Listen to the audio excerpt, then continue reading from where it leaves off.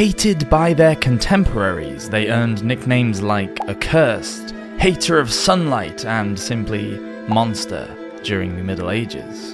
In this video we discuss 3 individuals who acted with violence, treachery, and downright nastiness just because they could. Welcome to Medieval Madness.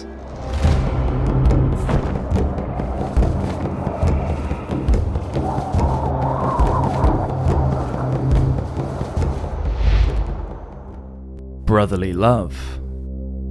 Sviatopuk was born around 980. His mother was a Greek nun who was brought from Bulgaria and married to Yaropolk, Prince of Rus. Kievan Rus was a state in northeastern Europe that lasted from the late 9th until the mid-13th century. In 980, Yaropolk was murdered by his brother Vladimir, and he immediately forced his brother's wife into marriage. Soon after, Sviatopuk was born. Vladimir fathered numerous children with his 6 wives and converted to Christianity in 988. When he was 8 years old, Vladimir put Sviatopuk in charge of the Principality of Turów, and later arranged for him to be married to the daughter of Bolesław, King of Poland. She arrived in Turów with Reinbern, the Bishop of Kolberg.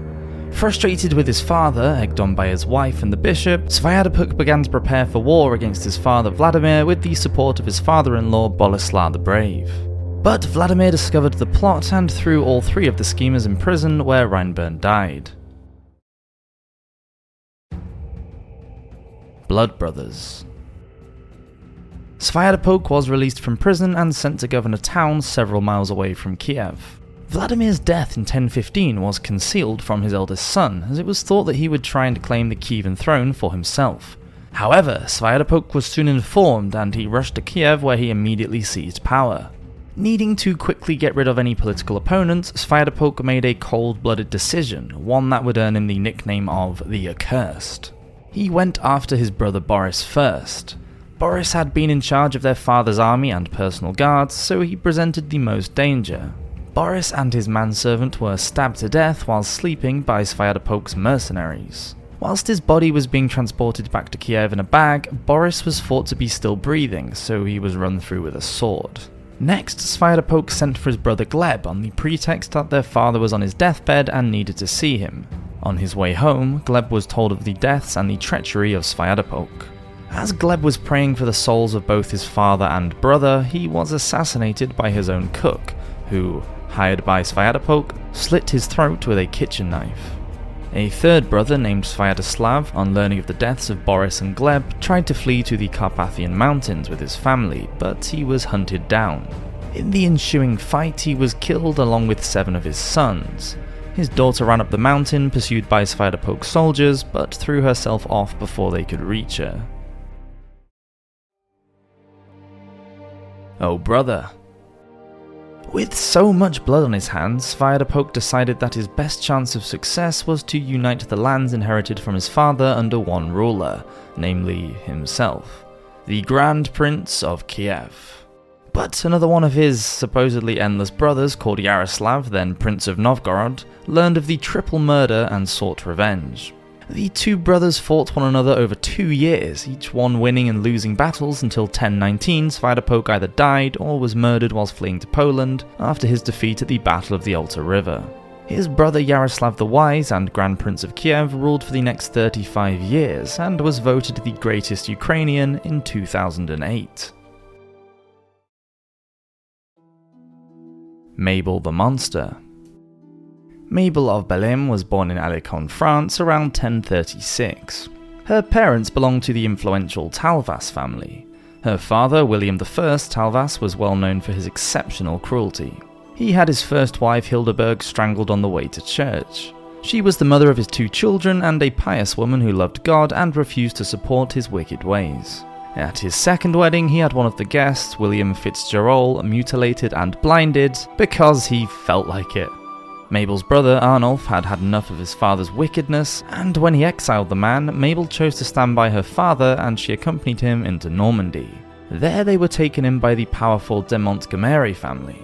Talvas promised their son Roger II that if he married Mabel, he would inherit all of the Talvas lands once they had taken them back from Arnulf.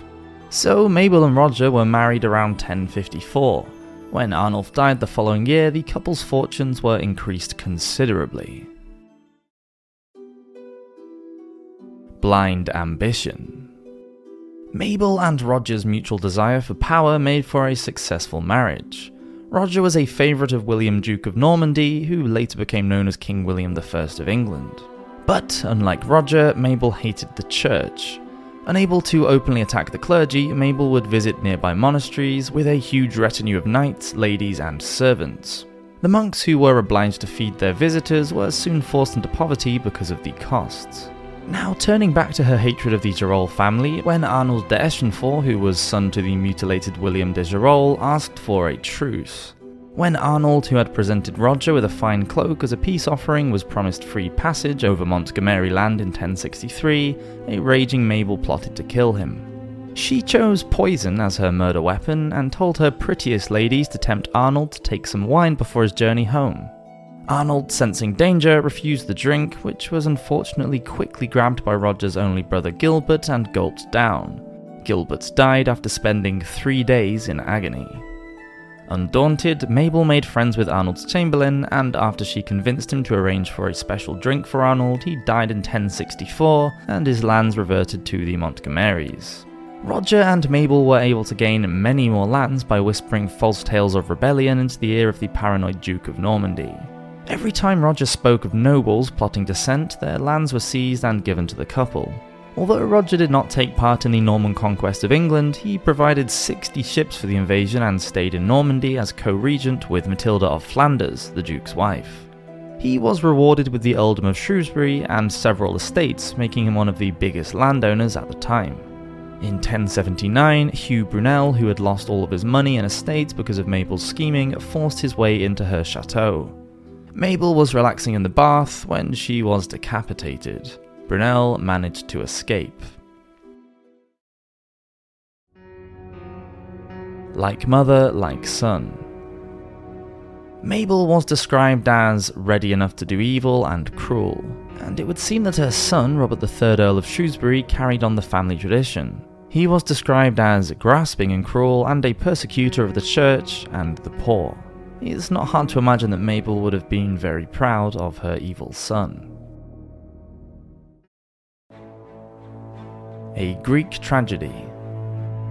Andronicus I Komnenos was the grandson of the Byzantine Emperor Alexios I, and was born about 1118 when his uncle was Emperor John II.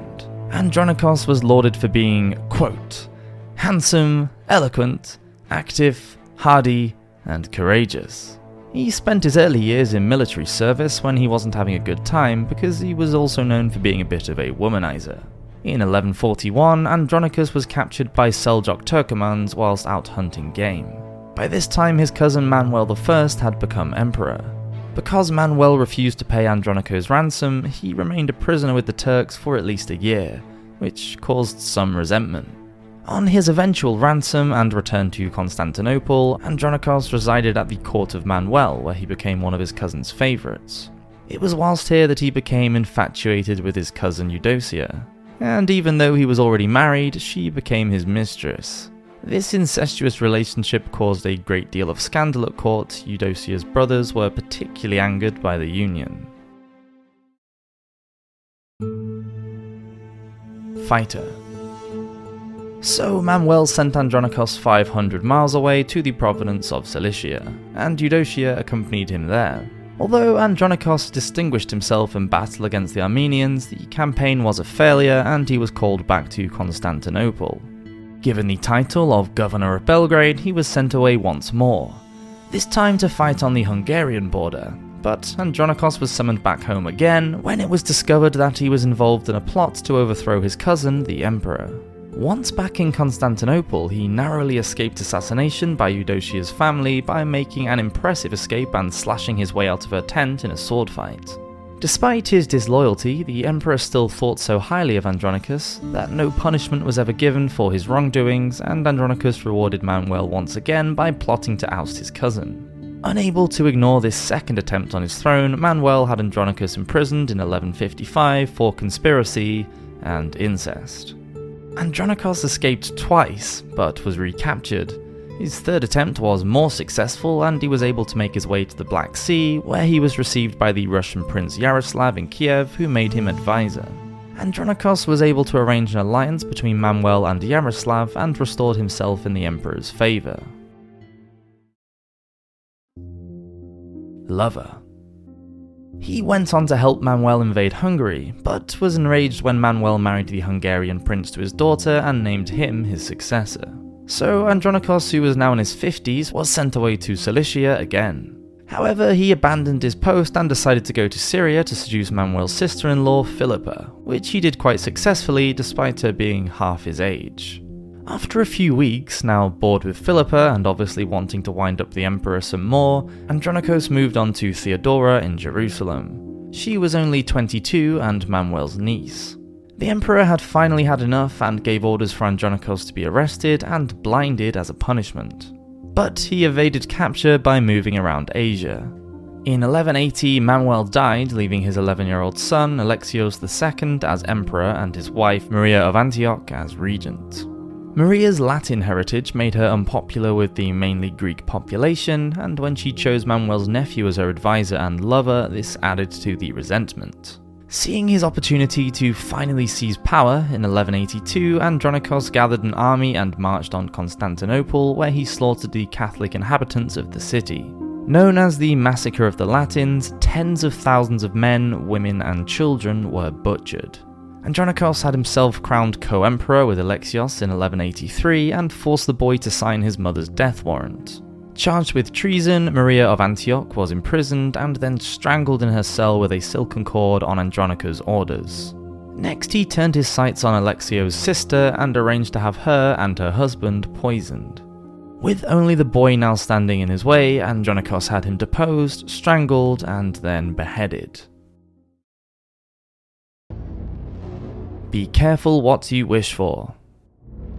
At the age of 63, Andronikos was finally the Byzantine emperor, and he quickly married Alexios' 12-year-old widow, Agnes of France. But his plan to get rid of the military aristocracy failed, and soon his popularity faded and there were many plots against him. Andronikos was himself deposed in a coup just 2 years into his reign. He tried to flee with his wife and mistress, but was captured and handed over to the mob. He was tied to a post, slapped, kicked, and had his right hand sliced off. His hair was pulled out, boiling water was thrown in his face, and one of his eyes was gouged out. Dung was shoved up his nose, and sponges soaked in urine squeezed into his remaining eye. After 3 days of torture, he was taken to the Hippodrome of Constantinople and suspended upside down, and his body torn apart. He died on the 12th of September 1185.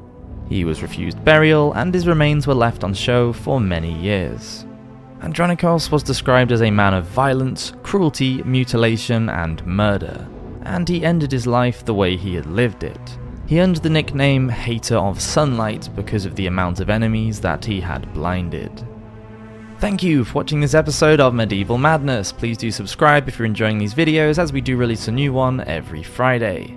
Hope you have a great week. Cheers!